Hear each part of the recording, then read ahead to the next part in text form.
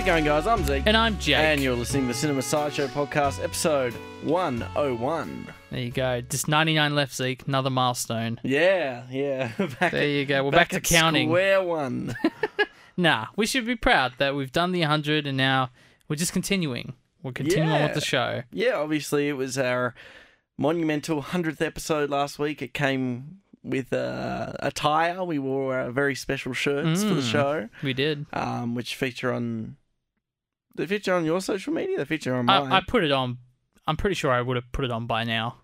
Yes. So I'm guessing on like my Instagram and stuff. Which was our commemorative episode 100 t-shirt, which featured our logo on the front and on the back, the 100 episodes that we did. There we go. The titles of the films. Yeah. All beautifully displayed. No, it's good. Well, it's been a while because we pre-recorded that 100th episode, so it feels like a month since then. Honestly, well, it's only been a week and a half, but yeah, I know. But it's. I think we've both been up to no good, as they say. You went on a trip. I did. I went on a trip. My bank account is looking rough, but yeah, no, it was a really good trip. Just a road trip around the southern regions of Western Australia. So there you go. It's a good time for it. Great time for it. I had a lot of fun. Come back rejuvenated, ready to talk about some films. Yeah, for sure. I'm with you there on the bank account because I finished my Christmas shopping and we're both very poor men. I should actually point out there was a screening of the film we're doing this week at Palace in the last week. Really? And I would have loved to have gone with you to watch it in the cinema, especially because you haven't seen the film prior, but I don't think either of us could afford it. No. So I didn't bother. I was like, you're probably tired from the trip. We're both too poor to watch this thing. So it is what it is. But no, I'm glad. And this is going to be a good Christmas week, I reckon, Zeke. Yeah. So I caught 5 films, including the film of the week, when it comes to what's new in cinemas. But I've forgotten something. What have you forgotten, Zeke? We are now moving into a new decade of film quote guesses. That's right. So we've both had one round each of roughly 9, 10-ish film quotes based on the year of which our episode podcast number resides. So episode 84, for example, we did a quote from 1984. So we've done a bunch of you, a bunch of me. I think we both ended up in the green, in the positive. Yes. I think so. I think I was like 6-5 last week, so I was very close. And I'm pretty sure you were in the green too, but we're back to you, Zeke. Yes. And I have a quote for you from a 2001 film. I know you're a big fan of this film, and yeah, it's going to be good. Are you ready for the quote, sir? Let's go for it. All right, here we go. I'm not going to do the voice, but here we go. You're not supposed to name it. Once you name it, you start getting attached to it. Now put that thing back where it came from. Or so help me. This is the 2001 Pixar film Monsters, Inc. Ding, ding, ding. One for 0. Congratulations, Zeke. Yeah, that is indeed. And that might play into a film we might be talking about next week on the show. Absolutely going to be circled back later on. Yeah. But congrats, Zeke. Quote number 1 done. Thank you. Good start. There So you go. yes, back to what I was saying. I've caught 5 films this week, including the film of the week. Don't have much to say about... I watched Home Alone 3. Now, this is going to sound really odd. Yeah, this is very odd. I've never seen Home Alone or Home Alone 2. And I was watching it with Sarah, and she's like, Home Alone 3 is my favourite of them. What? Yes, that's true. And so we elected to watch Home Alone 3, which I thought was a perfectly fine film. But from what I...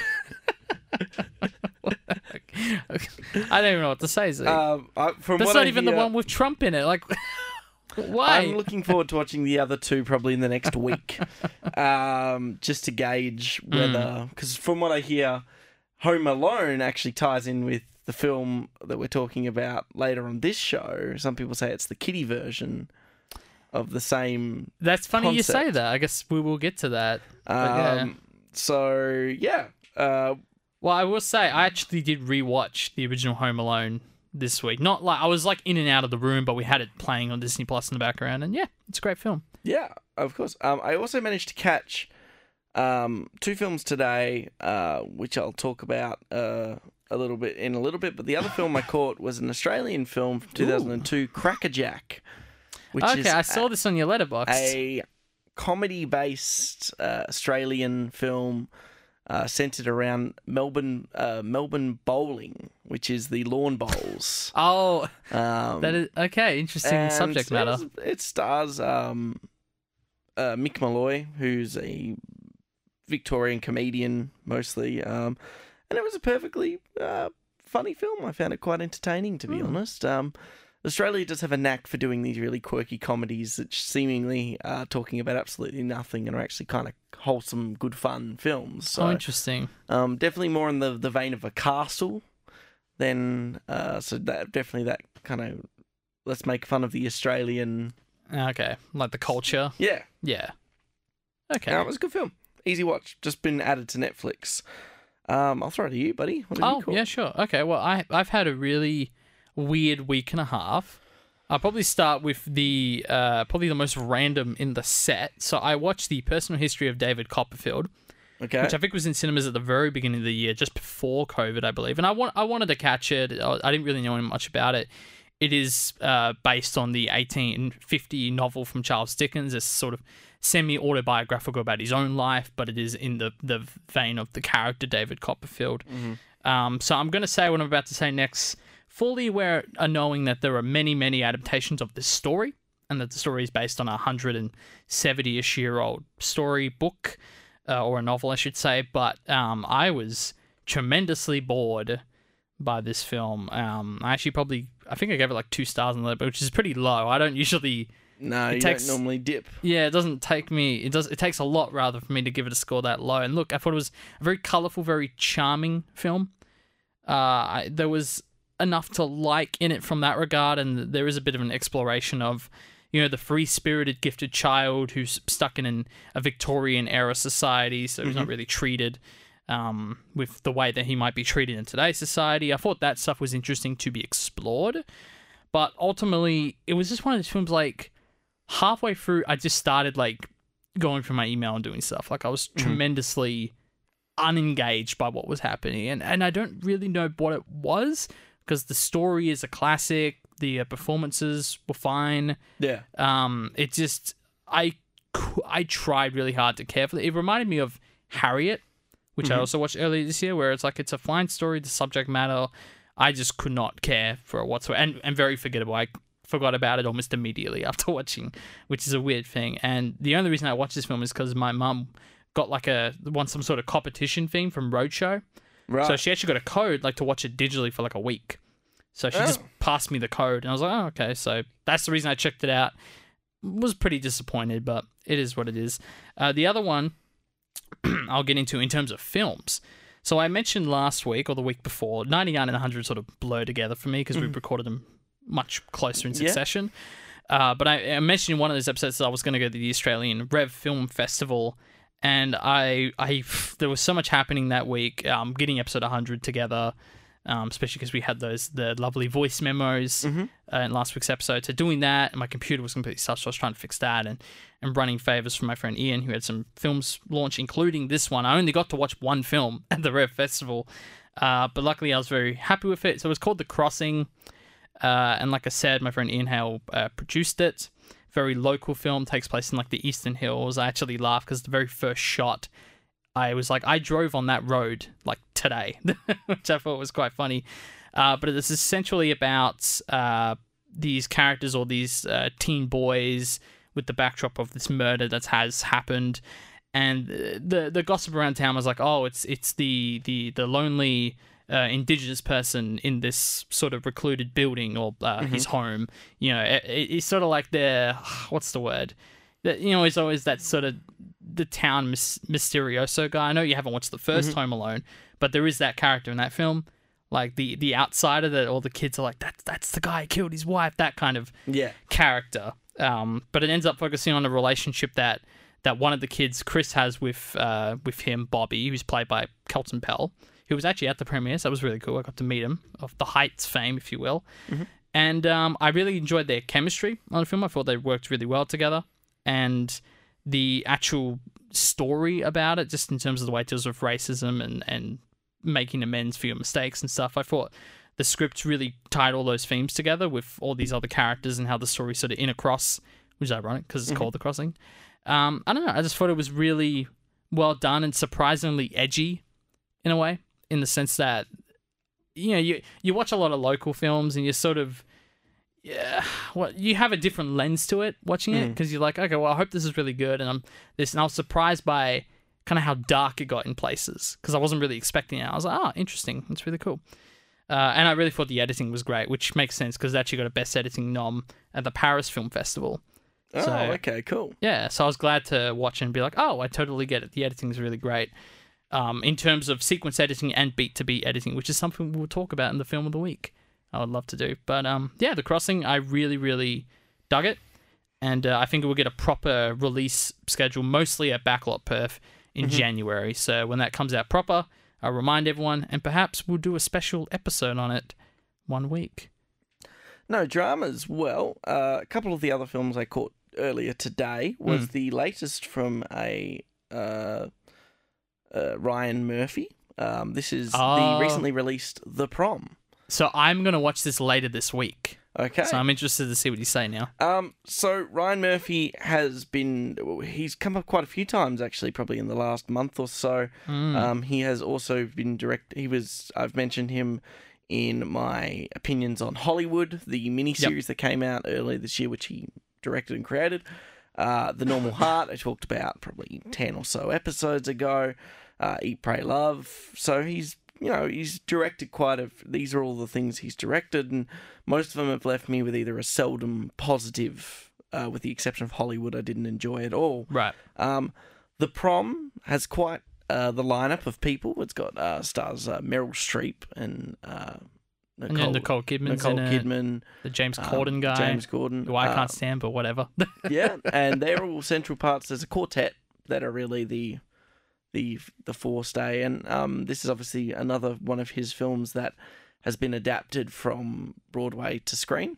So okay, that makes sense. Screen adaptation based off a 1971 book. So, oh well, we're going back way back.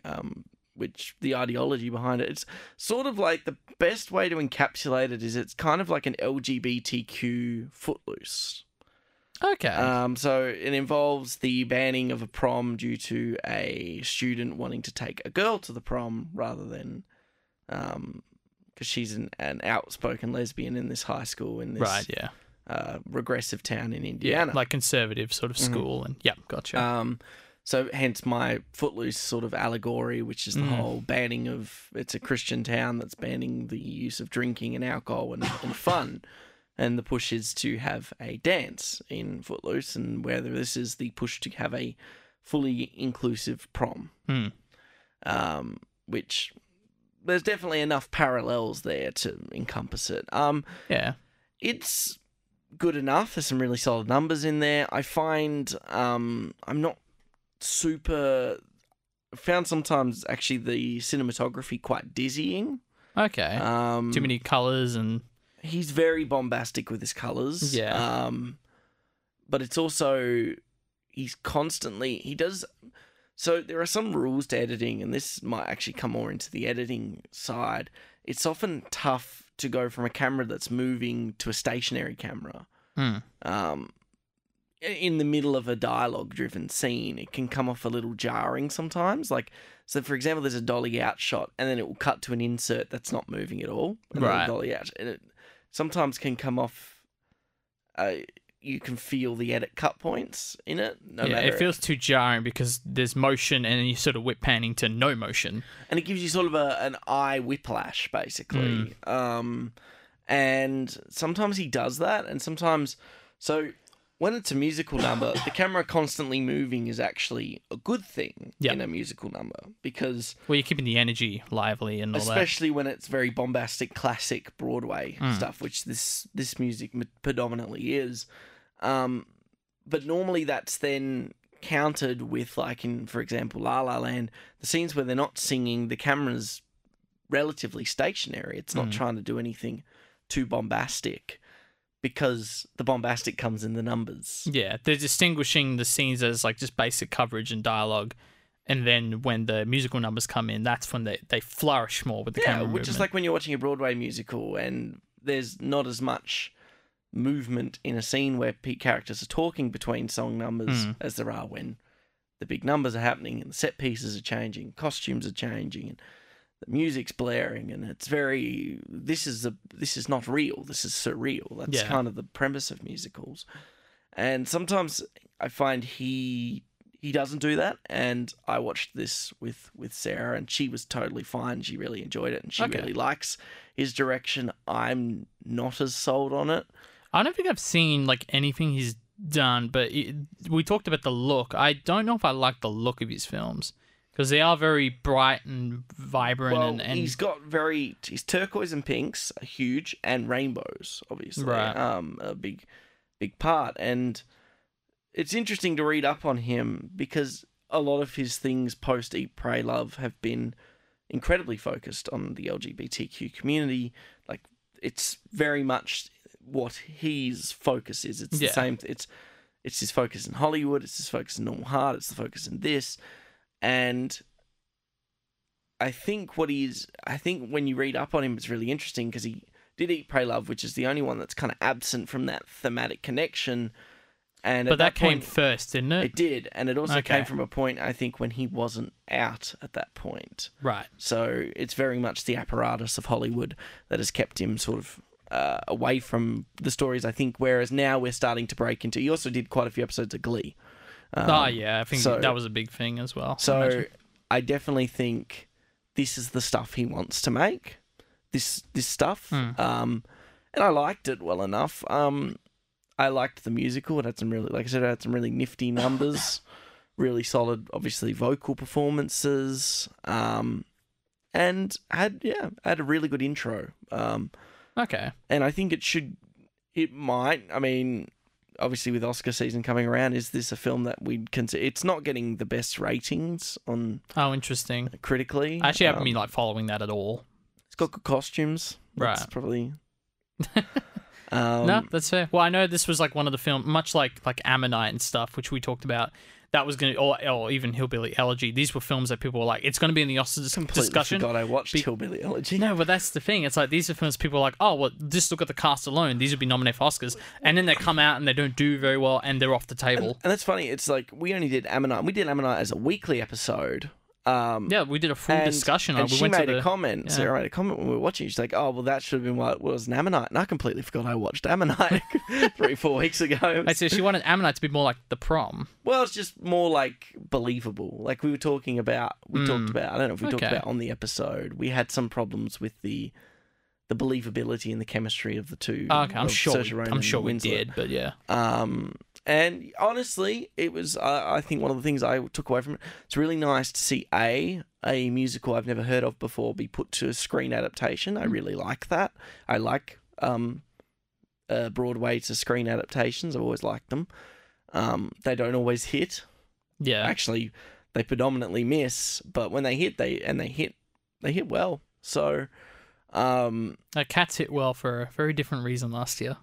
Yeah, well, that's man. We should watch Cats again. Honestly, if you look at Broadway musical to screen adaptations history, I could probably name 2 films off the top of my head where it works, and then the rest of them, it doesn't. So, you're talking about like proper adaptation, like not like Hamilton. It's like the Phantom adaptation. Yeah, okay. Yeah, like where it's completely cinematic. Yeah. So La La Land. Great example, but it's not a... That's an original. That's original. I'm certain that's an original, I'm pretty sure it's original, yeah. So, like, Phantom's screen adaptation sucks. Okay. Les Mis is... Some people like it and some people don't like. Yeah. Well, there's many of those now, isn't there? You're talking about, like, the 2012 one, Hugh Jackman and stuff, yeah. The first Tom Hooper film. Yeah. Tom the pre-Cats. He's coming up a couple of times now, isn't he? So then you've watched one other thing, didn't you? I did. I just... finished My Big Fat Greek Wedding for the first time. Oh, interesting. Okay. I really enjoyed it. I really like films that are like cultural exploration films, and this film stars and was written by, written by the star of the film, I'm pretty sure, and it just centers around her experience with. She's also Greek, and just centers around her marriage, like, and the cultural phenomenon of Greek marriage, and it's sort of like centered. I think originally was definitely marketed more as like a comedy sort of, oh, look at this, very much the Cracker Jack sort of situation, whereas look at how fun the Australian culture can be. But it definitely has significance to it and is very intriguing but also makes you laugh at the same time. That's good. That's what you want. Yeah, so I really enjoyed that film. Nice. Yeah, and that's what I've caught this week. Cool. Before I move into this last thing that we can definitely both talk about, I want to mention we did go ahead and see Once at the Backlot yesterday as part of the Vault, and this is true. This was our Golden Choc Top winner of 2019. It was too. There you go. Our big winner. Little tease, in 3 weeks from now, we'll have our second anniversary show. Yeah. Now, that was really fun. The only problem, and like we hate to put them on the blast because we do love the Backlot very much. Unfortunately, we were just so distracted because there were issues with the audio. We spent the whole time trying to figure out what either was go happening. to our Once review or our opinions on Once from that Golden Choc Top Awards, and you can see how much we love the film's soundtrack. Yeah, well, that's a big part of it is the music and all of that. And this was, to be honest, was the worst audio mixdown I've ever witnessed in a cinema, really. Yeah, it definitely... It's tricky because there was definitely an issue with it that prolonged the entire screening, and it was very distracting because we've seen the film so many times and we love that soundtrack. And I don't think the people behind us noticed. I was sort of listening in after the credits and they didn't seem to be talking about the audio. So that's great for them. It didn't seem to tarnish the experience, hopefully not, but it was a shame. So, we love going to the Backlot. I mean, we've premiered, our films there before, and usually they have excellent, but maybe for these Vault screenings where they pull out an old film that isn't necessarily a DCP, just be a heads up on that. It is obviously a cheaper price. We didn't spend anywhere near as much money as we would have spent on a Die Hard screening at Palace, but fortunately, we had some real serious peaking or noise gating issues with the audio tracks where it would either at some points completely delete dialogue that was being spoken and like phase it out through like a noise filter or peak bits that like boost bits audibly for no particular reason. And we tried very hard as we were watching it, sort of figure out what dissecting the problem. And I sort of, and obviously it was a real shame because it was sort of something that we were quite looking forward to seeing. So, yeah, but mostly just putting this out as a warning if you want to watch these Vault screenings.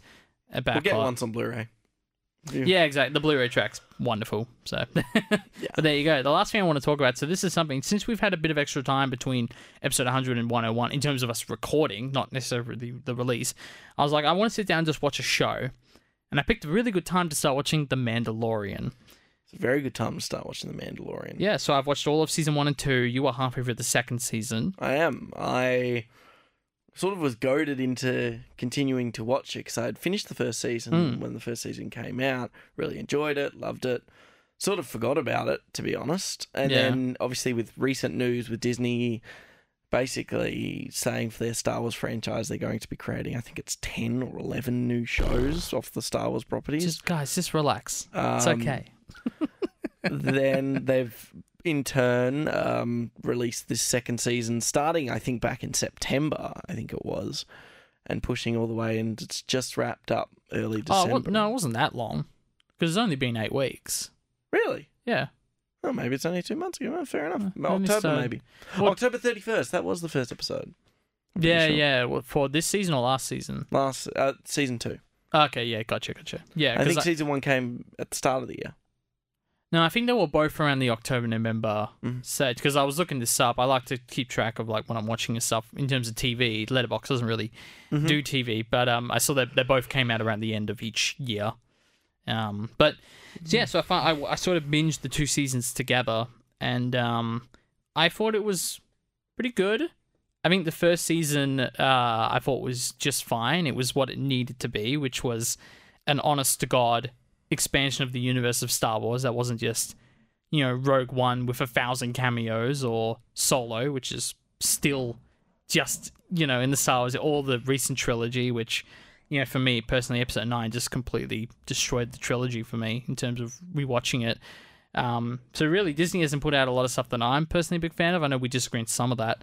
But it was good to see that even though, yes, it's like, Baby Yoda's still... It's a Yoda creature sort of thing.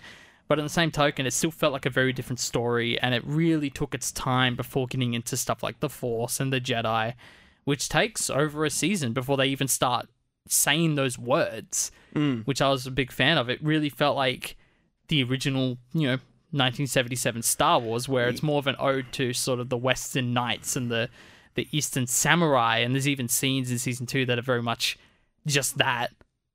Which is just... Well, there have been multiple screenshots that I've seen to call back to Lucas's original inspirations, which was a lot of the Japanese theatre, and stuff like that. But it's really interesting because it's like this show has kind of really definitely propelled the career of Dave Filoni, who has been working with the Star Wars property since the Clone Wars film, which came out in 2008. So he's been working on Star Wars property since 2008 on his own personal sort of projects, and he was working under the guise of Lucas back then. Yep. And then obviously with the Disney acquisition, they chose to bring him over, and they kind of put the Star Wars Clone Wars animated show on hiatus because they didn't want to continue that, and they wanted to have their own property, which is where Rebels came from. And it's really interesting to see characters that were created in the Clone Wars animated show brought over to the Rebels show in their own cameo ways, and now come to life in this real-life adaptation. Yeah, for sure. And it's not just some of the more overt characters, it's some of the... And not only that, I find it really interesting, multiple of those characters, their voice actors from the show are the ones who are playing their live-action counterparts. Oh, that's awesome. Yeah, so... this is not really a huge spoiler. If you're talking about who I think you are, this isn't a spoiler. I'm just going to tell you now. Rosario Dawson, who's playing Ahsoka, which is the most... that one was very early marketed in Season 2's marketing. Yeah, I'm thinking about the dude in the Season 2 premiere that apparently is a guy in a book. No, it's Bo-Katan, the other Mandalorian chick. Okay. She is actually voiced by that person on the show. Oh, that's awesome.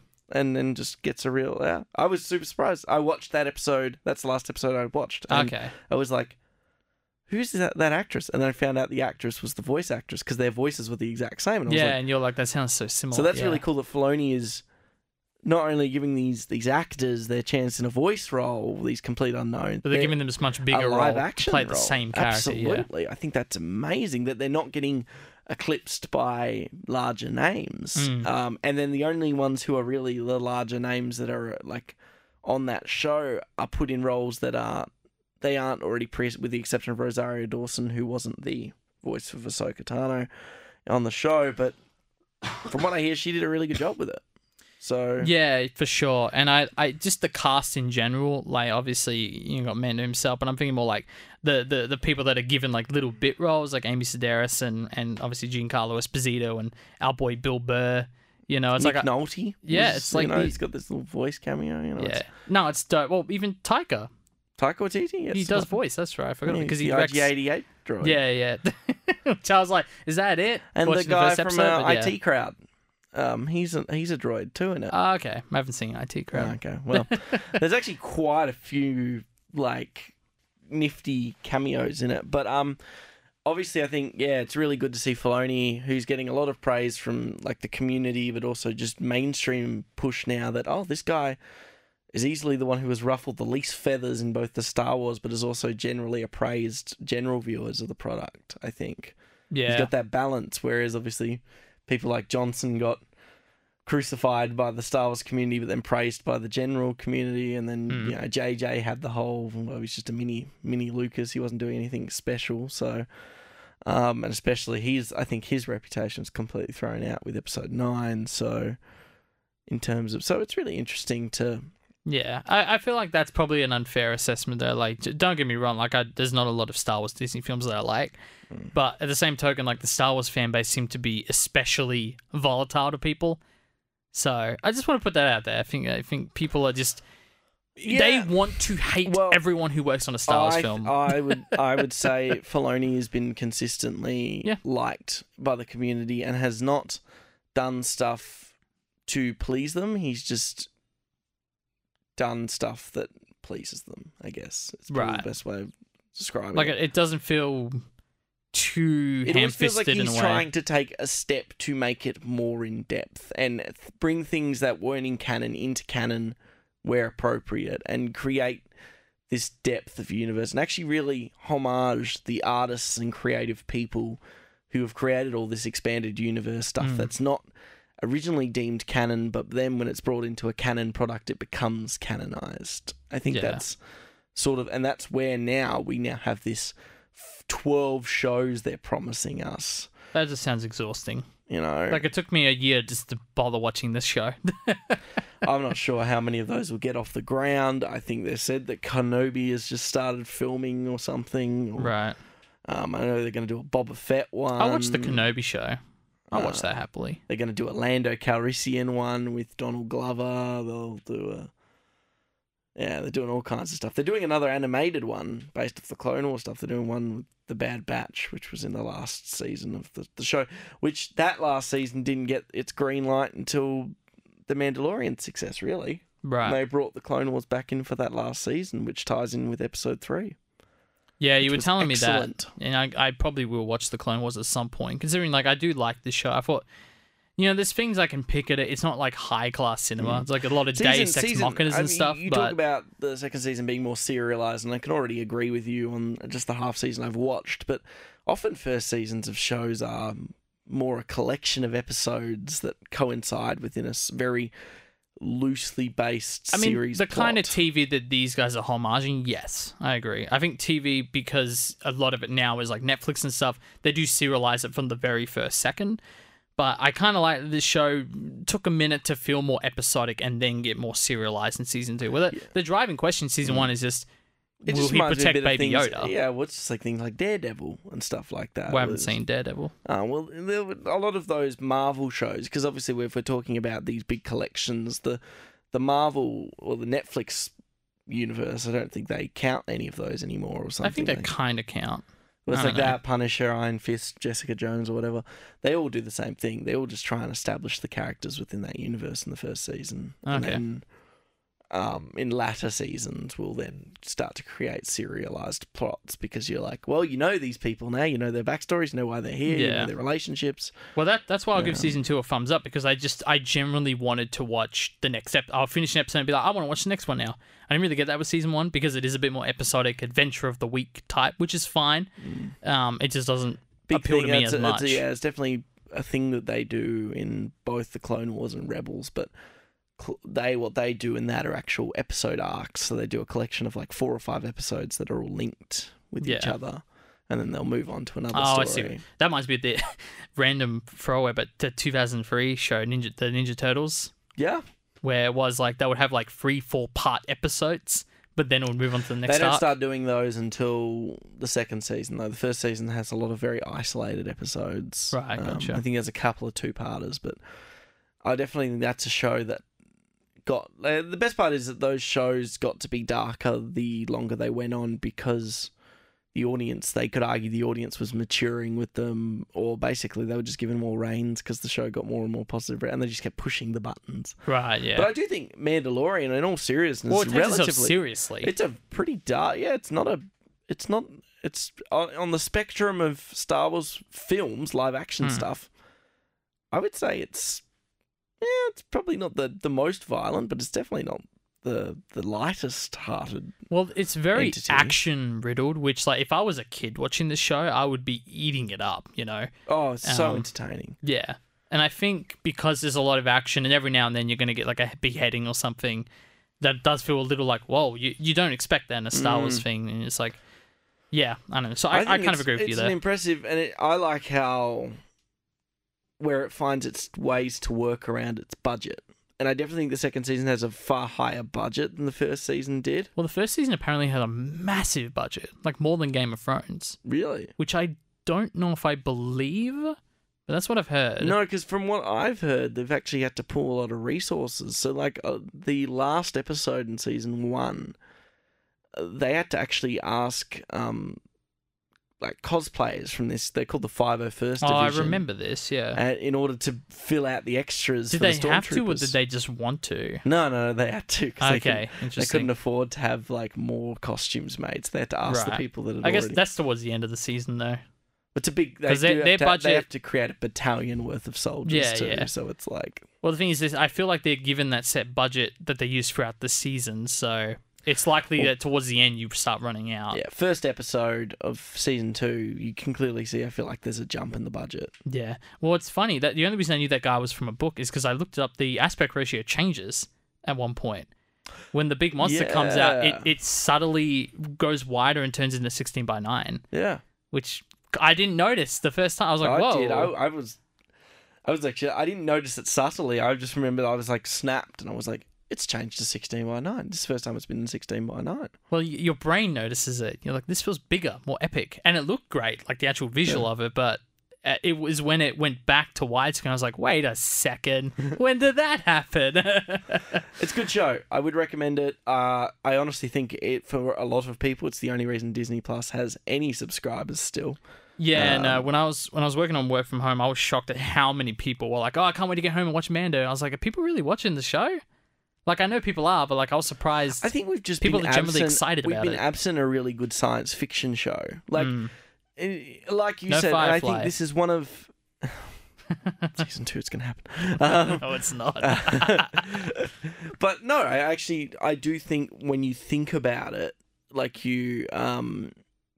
like really think about how little we've had the opportunity to watch like good science fiction stuff, and you brought it up how little the Jedi get mentioned in both seasons. It's a bit more in season 2. Yep.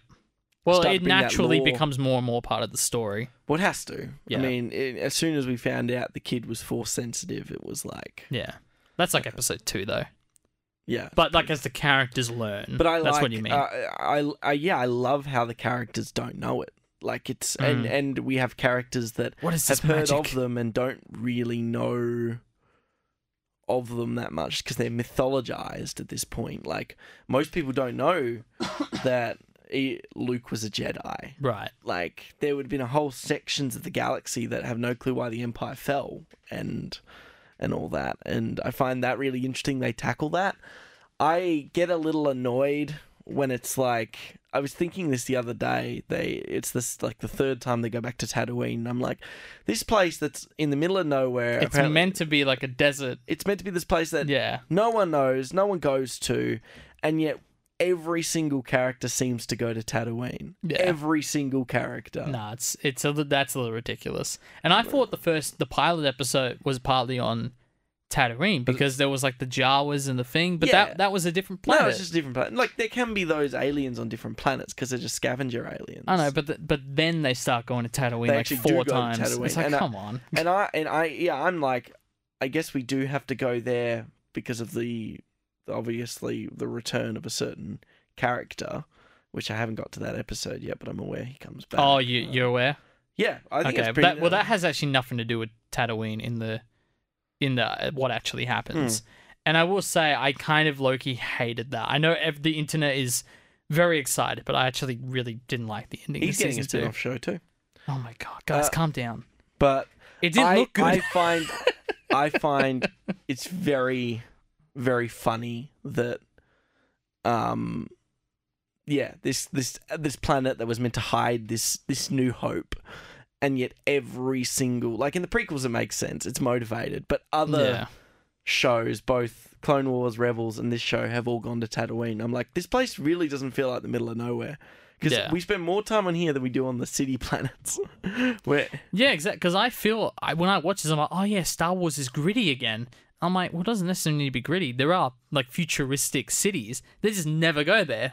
It reminds everyone of the prequels. So it was actually too much. really nice when they went to that planet with all of the sea creatures on it. I was like, oh yeah, something new. Yeah. No, it looked cool.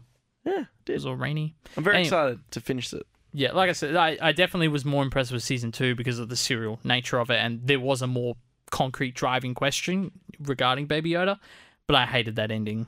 Okay. And like, you tell me what you think when you get to it, but I'm sure I'll have your opinion by next week on the show. Part of it was just the way it looked. I was like, this looks really bad.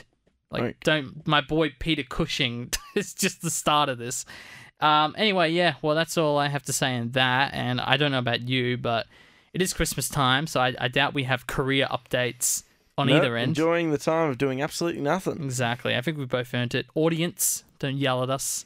We're doing our best. You know what a career update is? Is this very episode. You're welcome. No worries. And then, it's time for us to move to our film of the week. But, Jake, what are we watching? This week in the show, for Christmas, we're watching Die Hard. Only John can drive somebody that crazy. He's an easy guy to like. Come out to the coast, we'll get together, have a few laughs. And a hard man to kill. Bruce Willis, Die Hard. Got invited to the Christmas party by mistake. Who knew? NYPD cop John McClane's plan to reconcile with his estranged wife is thrown for a serious loop when minutes after he arrives at her office, the entire building is overtaken by a group of terrorists. Merry Christmas, Jake. Merry Christmas. I now have a machine gun. Ho, ho, ho. Okay, so let's settle a debate straight off the bat. That here, is Jake. literally in my notes. Let's settle this right now. Let's kick it off. Jake, Die Hard is a Christmas film. Yes, it is. It is. So this is my first time ever watching this film, and I was well aware of this debate going into it, and literally, I think within the first 15 minutes, I was like, this is a Christmas film. Where's the debate? I'm very confused where the debate is. Well, it's not very overtly Christmas. It's not like Elf, which is also Jon Favreau. Like, it's not like about Christmas, but in my defense, because Christmas, the plot doesn't work without Christmas. That's why they're all there at the party, is because it's a Christmas party. Well, there's multiple Christmas puns. I think the soundtrack is one of the biggest key sellers. I mean, you have the trailer stinger right there from last week on the show. It's a good way of just kind of poking the piss. But at the same time, there's a lot of music in this that is just either Christmas carols or remixes of Christmas carols or people acknowledging the Christmas carols. There are characters that, like John McClane, played by Bruce Willis, that are openly talking about Christmas. And he's like whistling Christmas music when he's walking into the building. Yeah. I really don't. I would be keen to see someone who's like, that's not a Christmas film. And somehow they try and convince me, apart from the fact that it's not trying to find the meaning of Christmas or Santa, or it's physically doesn't involve present giving or anything like that. I feel like the kind of people who don't consider this a Christmas film are the people who don't see films that are more than one genre. Like, if you ask someone, like, what genre is Parasite, and if they give you more than one answer, they're probably in that realm where they see this as a Christmas film. But not every Christmas, but that kind of works, but it's like saying Home Alone would be a Christmas comedy... Christmas comedy caper film, really. Well, that's a good, because Home Alone isn't about Christmas either, if you're going to go to that extent, because that plot only works for Christmas. They're all traveling. We're talking about the original Home Alone, of course. But it's like... Which is also, like I said, an early part of the show is a film that is often compared to this film as the kids' version. In fact, isn't that a direct... doesn't the character directly acknowledge Die Hard in that film? Home Alone? In Home Alone. I can't remember exactly. It reminds... I feel like he's inspired by it. Home Alone is 1990, so it might be inspired by it. Yeah. It's 2 years after. I seem to recall him... I feel like there's a scene where he's watching films... Oh, he's definitely not watching Die Hard. It's a fake... I think it's a fake show in Home Alone that he's watching, or a fake movie. But, I mean, I could see the parallels. That's why I'm glad you brought it up, because it is sort of like a kiddie Die Hard in a lot of ways. And again, like, Home Alone isn't about Christmas, but people call it a Christmas movie. Why can't Die Hard be a Christmas movie? But yeah, I just think it's overtly a Christmas film, and that's the end of that discussion, really. Fair enough. Christmas films can have guns and violence. Like... Okay. Very confusing. Well, Die Hard is directed by John McTiernan. What else has he directed? He directed Predator with Schwarzenegger, who was actually one of the people considered for the role. I'll get into that in a minute. Oh, glad it's not him. And he also went to direct the third Die Hard film, which is strange that he didn't do the second one. So yeah. I feel like some people like the third Die Hard more than the... But did he go to do Predator 2? Maybe he just doesn't like... I don't think so. Maybe he's just not married to sequels. Right. I took a look at his letterbox, and that was the one that spoke to me, or that jumped at me. The film itself is based on a novel, Nothing Lasts Forever, from 1979, which in itself was inspired by a film that I very much thought a lot about on my rewatch this morning, The Towering Inferno. Now, that's a film that I only saw in the last year, It's the first time I'm watching Die Hard since watching Tower of Infinity. I was like, wow, these two films are like a perfect like back-to-back screening. Like they're very similar films for different reasons. Anyway, so the film on I think you said what, $28 million budget, something like that. Yeah. Made $140 million roughly. So You wonder why there was a sequel. Well, that's it. I think that's why a lot of people talked about this film, was that it just made a big splash, even though it is a bit, I don't want to say generic, but it is a very simply plotted action film. But it is, I think it's the little things that make this film stand out. A lot of people consider this like the best action film of all time. Would you agree with that sentiment? Best? No. One of the best paced films? Yes. Best paced action films? Yes. Interesting, I think this film is a very tight film. There's no fat in it. It feels like you're very much glued to your seats in this film from start to finish. I think there's always something that keeps you invested in it, in watching it, which I really like. But I wouldn't call this my favourite action film of all time, no. That's fair enough. I think for me personally, that honour still goes to Terminator 2. And, I mean, the first time I saw this film was last Christmas. And I remember not thinking as highly about it. I was a little surprised. Oh, really? Yeah, I actually thought it was just very, very long, to go against what you were saying. But on that being said, rewatching it this morning, and I have seen a cool 270 films, roughly, since I last watched this film, and I think I did come on to appreciate the pacing way more this time around. I think you are right. There is really no fat in this film. I think I just wasn't picking up on as much as I did this time around to appreciate the pace. And the actual script, I thought the script's actually really, really great. Oh, it's excellent. I think this film gets a lot of praise, including its action tropes, and it also gets praise for having one of the best action villains of all time in Hans Gruber, played by Alan Rickman. R.I.P. Yeah, but in all seriousness, it's well-founded. It's probably one of the well-founded praises of this film. He is excellent from start to finish. He's charismatic, calm, imposing and dangerous, and charismatic and also motivated. I think that's one of his biggest strengths, that for a good duration of the film, people, although we know he's attempting to rob the building, people were associating him as a terrorist. Yeah.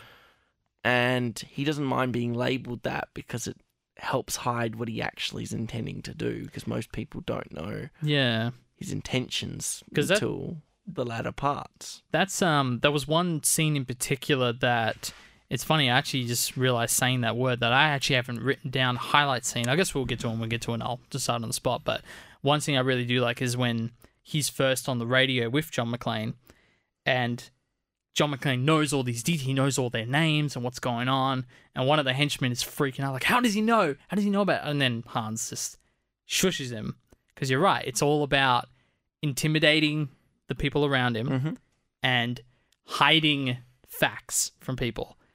It's one of the best, it's probably the best cat and mouse film you could ever ask for. And I think, unfortunately, these films, although I have not seen more than scenes from their predecessor films, they completely lose that element in the Die Hard franchise. I'm pretty sure they just get to a point where they're just action set, more akin to Fast and Furious. They're more action set pieces rather than John is sort of just answering the call of doing the right thing, and he's just in a position where he needs to save his wife that he still cares about, but is sort of in a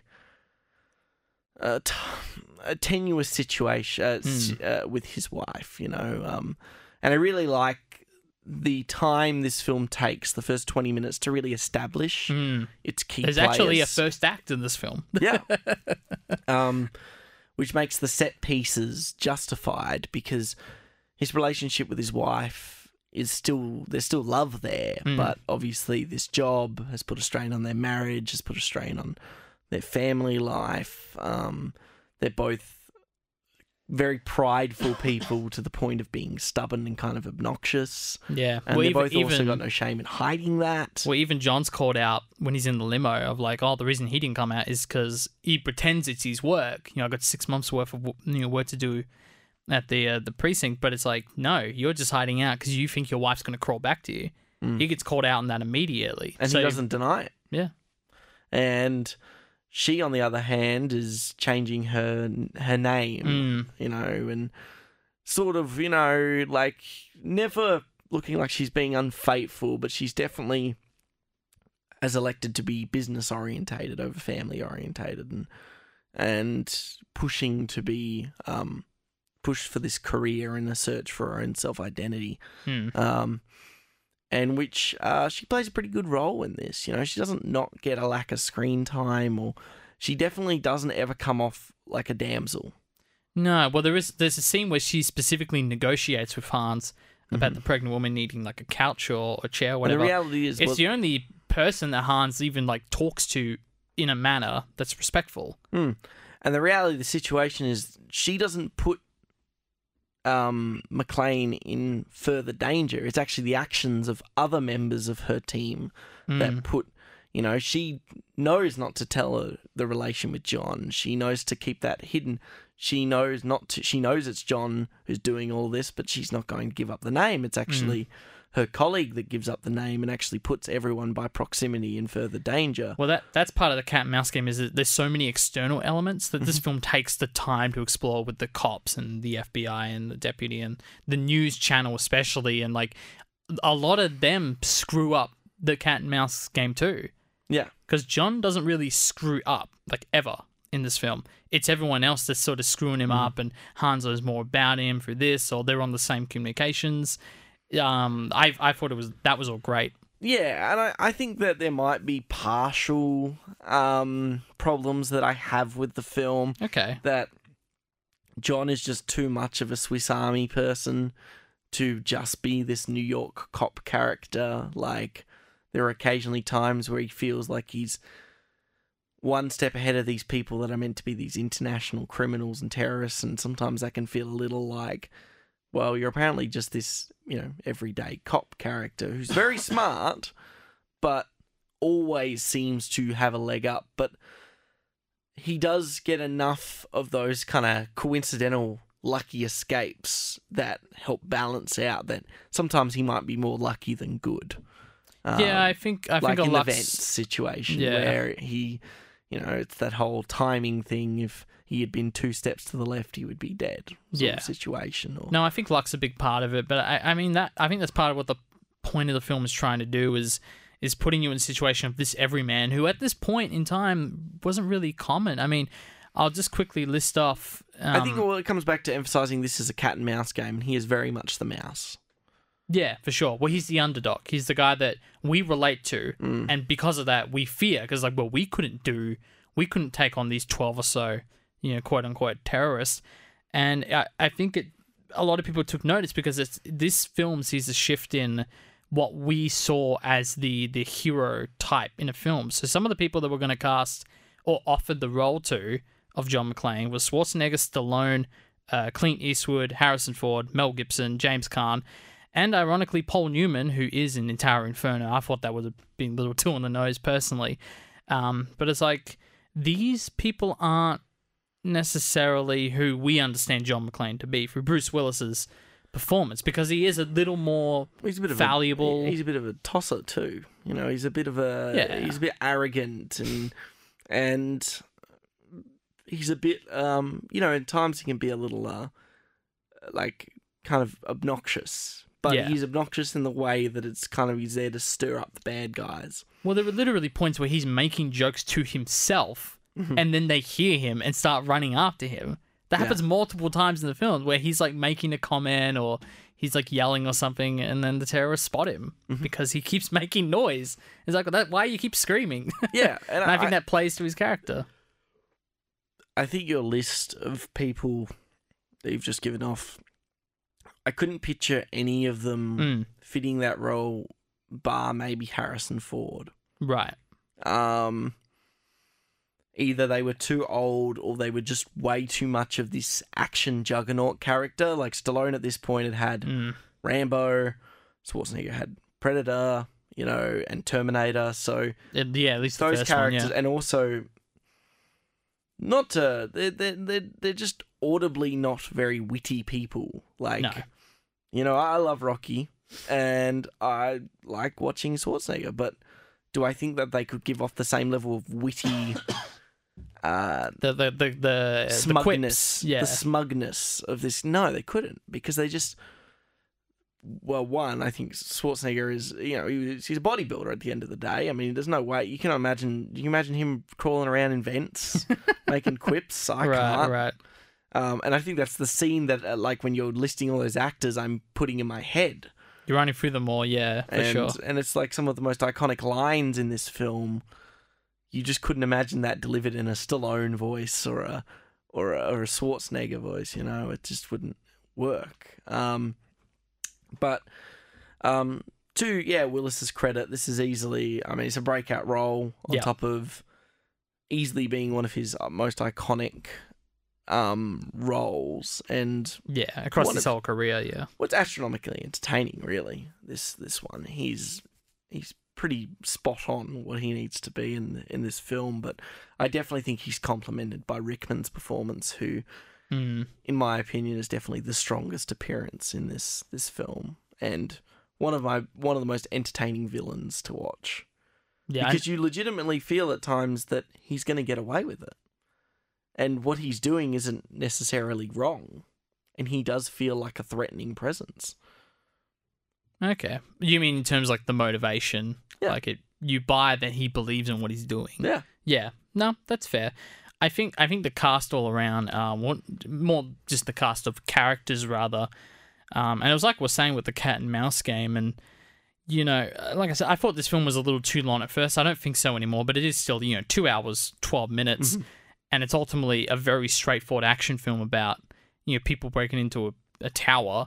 So I like that a lot of the runtime is spread out across, let's follow, what's his name? Our pal, or Sergeant Our pal, who obviously is a big conduit and help to John McClane throughout. But we get to see his response and him having to deal with the was it the sergeant? Or it's like the deputy... the deputy commissioner, who is easily my least favourite character and is one of the most frustrating characters written, I think, because the relationship between those two, and when the FBI shows up, he turns into this kind of rambling kid. Right, he's trying to impress the big boys. How's it going, guys? Like, I'll help you. And it's like, no, you're a deputy commissioner. Dude. I think his portrayal is comical. It feels like it doesn't feel real. Well, I think, especially this time around watching it, I think I realized what they were doing is they were putting characters like that, and and the FBI clerks and the newscast people, and they were sort of showing how they're getting in the way of the true heroism that's happening. And it's like, who are the people in this film that are being portrayed by the heroes? Well, it's the street cop. It's the guy who's, he's buying whatever at the store for his wife, who has the tragic backstory of shooting a kid. He's the guy who's portrayed as the hero. He's the guy that's thinking logically and being calm and trying to get these hostages saved. Unlike the guys in the helicopter, we're going to lose a few hostages. I can live with that. That's fine.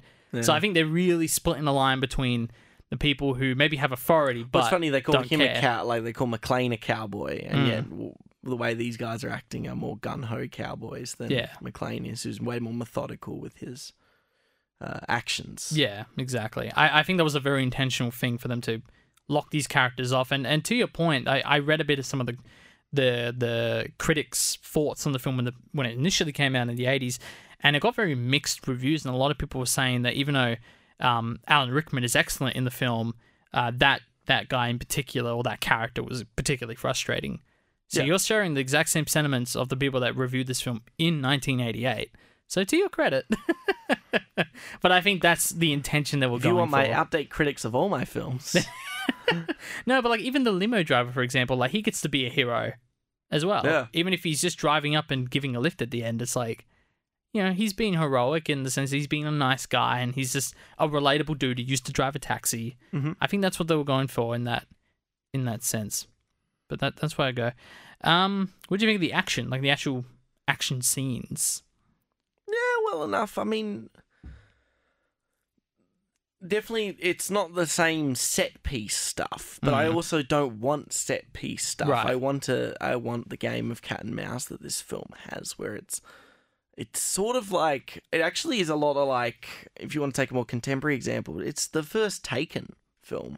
Oh, okay. It also does very similar things where the action's great, but it's also kind of sporadically peppered, and it's very much the engagement of one person with another rather than doing these big vehicle spots or huge explosions. The detonation towards the latter part end of the film is such a big moment. We don't want this to go off. There's a huge emphasis on that one explosion, whereas if you look at a Fast and Furious film nowadays, explosions go off like fireworks. You know? Yeah.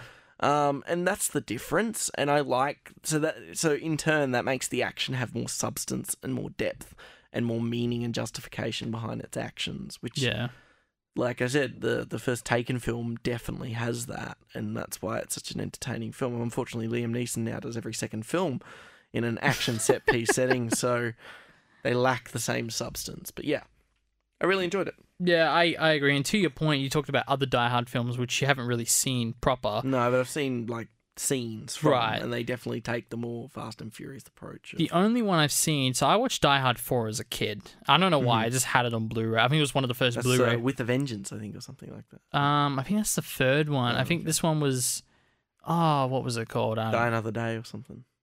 Yeah, it was Die Harder. Die Hard. It was something dumb. I don't remember, but it was the fourth one. I think it was one of the first films I had on a Blu-ray. I was able to play on my PlayStation, so I think that's why I hadn't watched it. And from what I remember, it very much is more akin to the, like a modern day sort of weaker Live Free Jason or Die Bourne. Hard. That's it. Live Free or Die Hard. I think my Blu-ray just has Die Hard 4 in it or something like that. There's like a US subtitle. Or the Die Hard 2, alternate Die title. Harder. Yeah, I actually really do want to watch Die Hard 2 and 3, and I guess rewatch 4 to wrap it all up in that sense. But again, to the point, the action in it, you're right. I think it's more cleverly peppered throughout, and you're not necessarily enticed by the action as much as you're enticed by the cat and mouse game. It's a perfect way you put it between John and Hans, and they're both clever enough where they're both clever enough not to give each other information about themselves, or when you hear that Hans can hear the police radio station, he can hear John talking to the to Powell or whatever. The element of surprise that they could have, it doesn't last that long because they're just as clever as each other. So it's like we could have gone an hour of the film with John not realizing that he's spewing all this info to Hans, and they don't do that. He finds out very quickly, this channel's tapped, and we can all hear each other. So it's almost more interesting that all of the cards are on the table because they can't have conversations with each other unless all the other parties hear it as well. So I think that's the stuff that's more fascinating from a dramatic action standpoint. You're following the characters and like, how are they going to get out of this? How are they going to get out of that? And again, the fact that like it's the news outlet that tells Hans like, this is his wife. She's in this room. You can go and take her. It's like it's all these little external elements that are revealing information. I don't know. It's really great. It's well paced, It's well tied together. Everyone's there for a reason, which I really like. Yes, that's another point. Yeah, Jake, do you have anything else you'd like to add? I would love to talk about the editing specifically. Okay. And I mean, it's kind of covered enough, but the thing, and I was trying to find the video where the guy was naming these. I couldn't remember the actual term, so I'm just going to name them myself. But there are really two kinds of editing. I think we talked about this in one of the films we mentioned earlier today, where there is sort of beat editing or beat-to-beat editing, which is every cut that's made in a singular scene. And then there's sort of the sequence editing, which is the scene to scene to scene, how they order the scenes. And I think you're right. In terms of the way it's paced, it really does show... Well, it plays this whole one night, very exhausting night for the characters, but it plays it out almost in real time, where it is a long film. I don't necessarily think it's too long anymore, but it lets all those moments play out where the cops don't realize, or the cops don't come into play until like maybe an hour into the film. Like they really let all those beats play out. And I just want to say props to the editing from an overall sequence standpoint, I think it really is excellent. You're right. It's a really well-paced film, and you really feel the night, how exhausting it is, and you feel that satisfaction at the end when that's all done. But do you have the name of the editor, actually? Let me just have a gaze through the old letterboxes here. Old cheeky letterboxes. See if we can race you to the... Editor. The editing.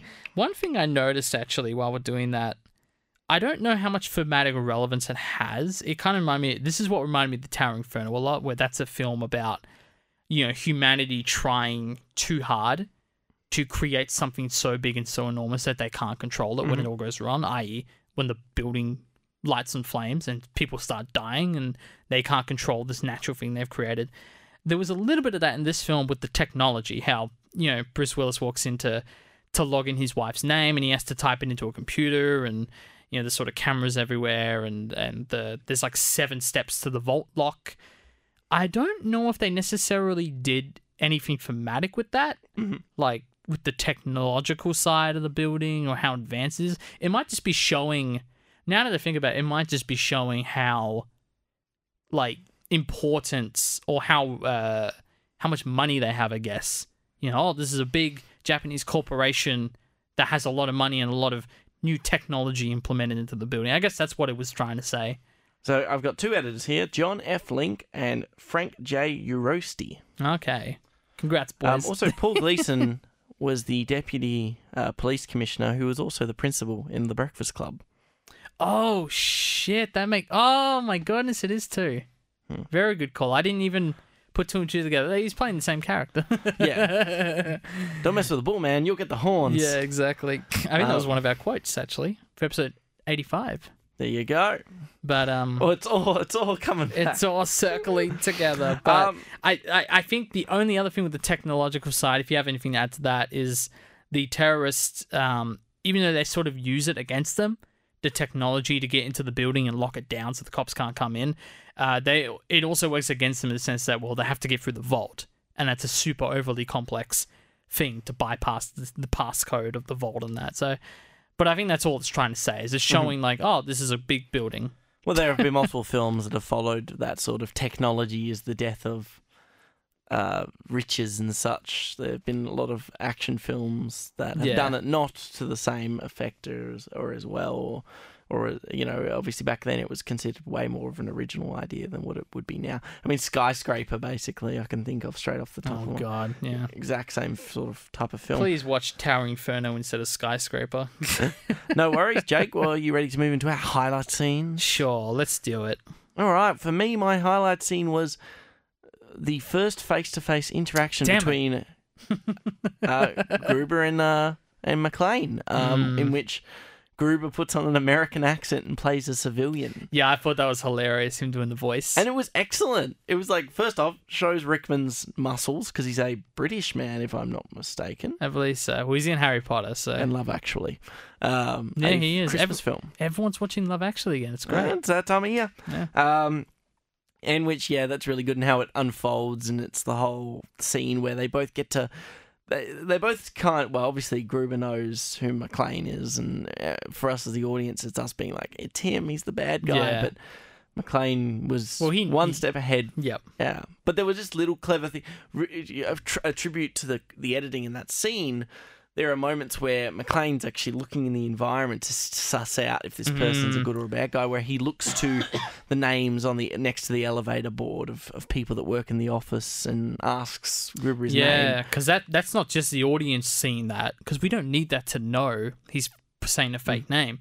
You're right, it's from Bruce Willis's POV that we're learning. Which I loved. I thought that was like, it's subtle enough, and it just adds that level of intelligence to that scene. So that was my highlight scene. Yeah, well, you stole it from me. Like I said, I didn't have one pre-planned. That would totally be it, because you're right. It's again a tribute to the screenwriting of this film, where it's like it is a simple action film, but they pepper in these layers of how much do they know about each other.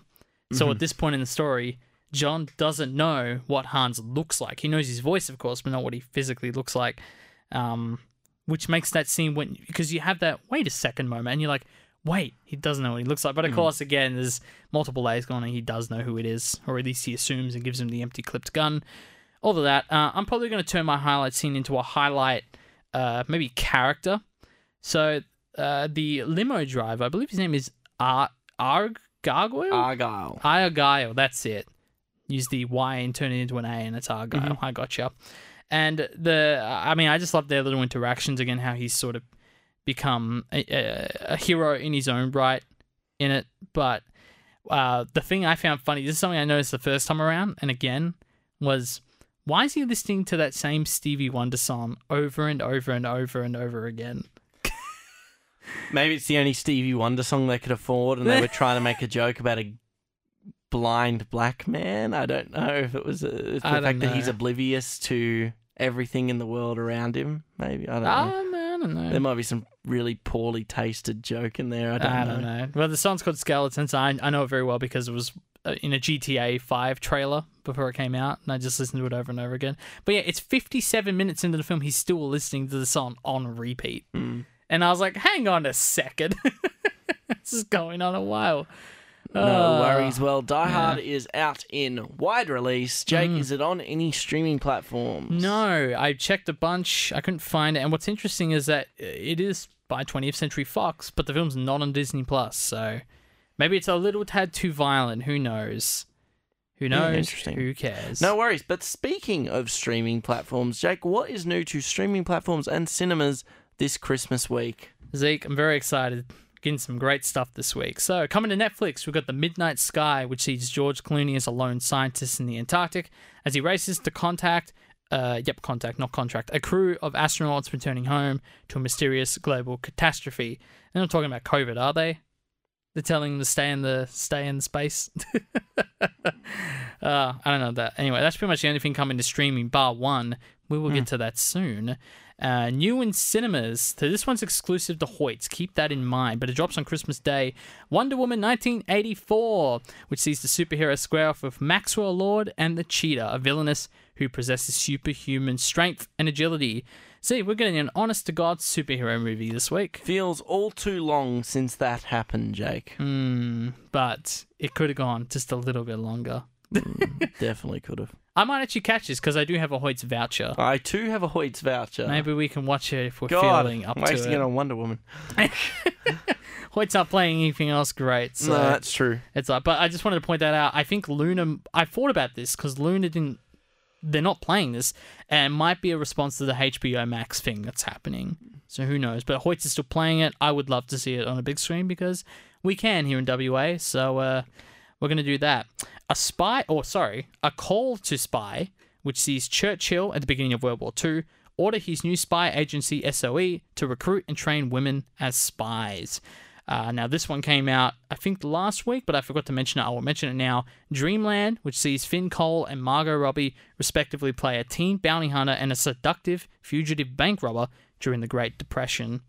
So this is one I heard the other day, and I was like, seems interesting. Intriguing. So, yeah, there are two more films that are getting advanced screenings from Boxing Day at Luna this week. The first one is Promising Young Woman, sees a young woman traumatized by a traumatic event in her past seek out vengeance against those who cross her path. This is one I'm really excited for. Apparently, this is a big Oscar contender. Might be Best Actress we're looking at for this film. Wowzers. And the other one, now this one, Zeke, I am very, very excited about. No Man Land sees Frances McDormand embark on a journey through the American West after losing everything during the recession. It is directed by Chloe Zhao. I cannot wait for that film. Yeah, getting a lot of positive buzz, that one. Oh, I'm excited. So that's this week, but it's not quite the entire week, Zeke. There's one other thing that comes out. That is true now that you think about it. Jake, we are watching something that is new to streaming platforms this week and is our... I broke you! You didn't say your... But we're not watching none of those this week. No, we're in the new century, so I'm going to switch it up. Oh, yeah, we were a century old now, aren't we? Exactly. But, Jake, what are we watching? This week, or rather next week on the show, we're watching Soul. Music is all I think about. From the moment I wake up in the morning to the moment I fall asleep at night. I was born to play. It's my reason for living.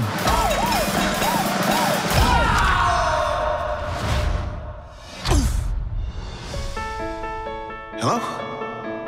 What the? Wow! Oh my goodness! Oh my goodness! Help!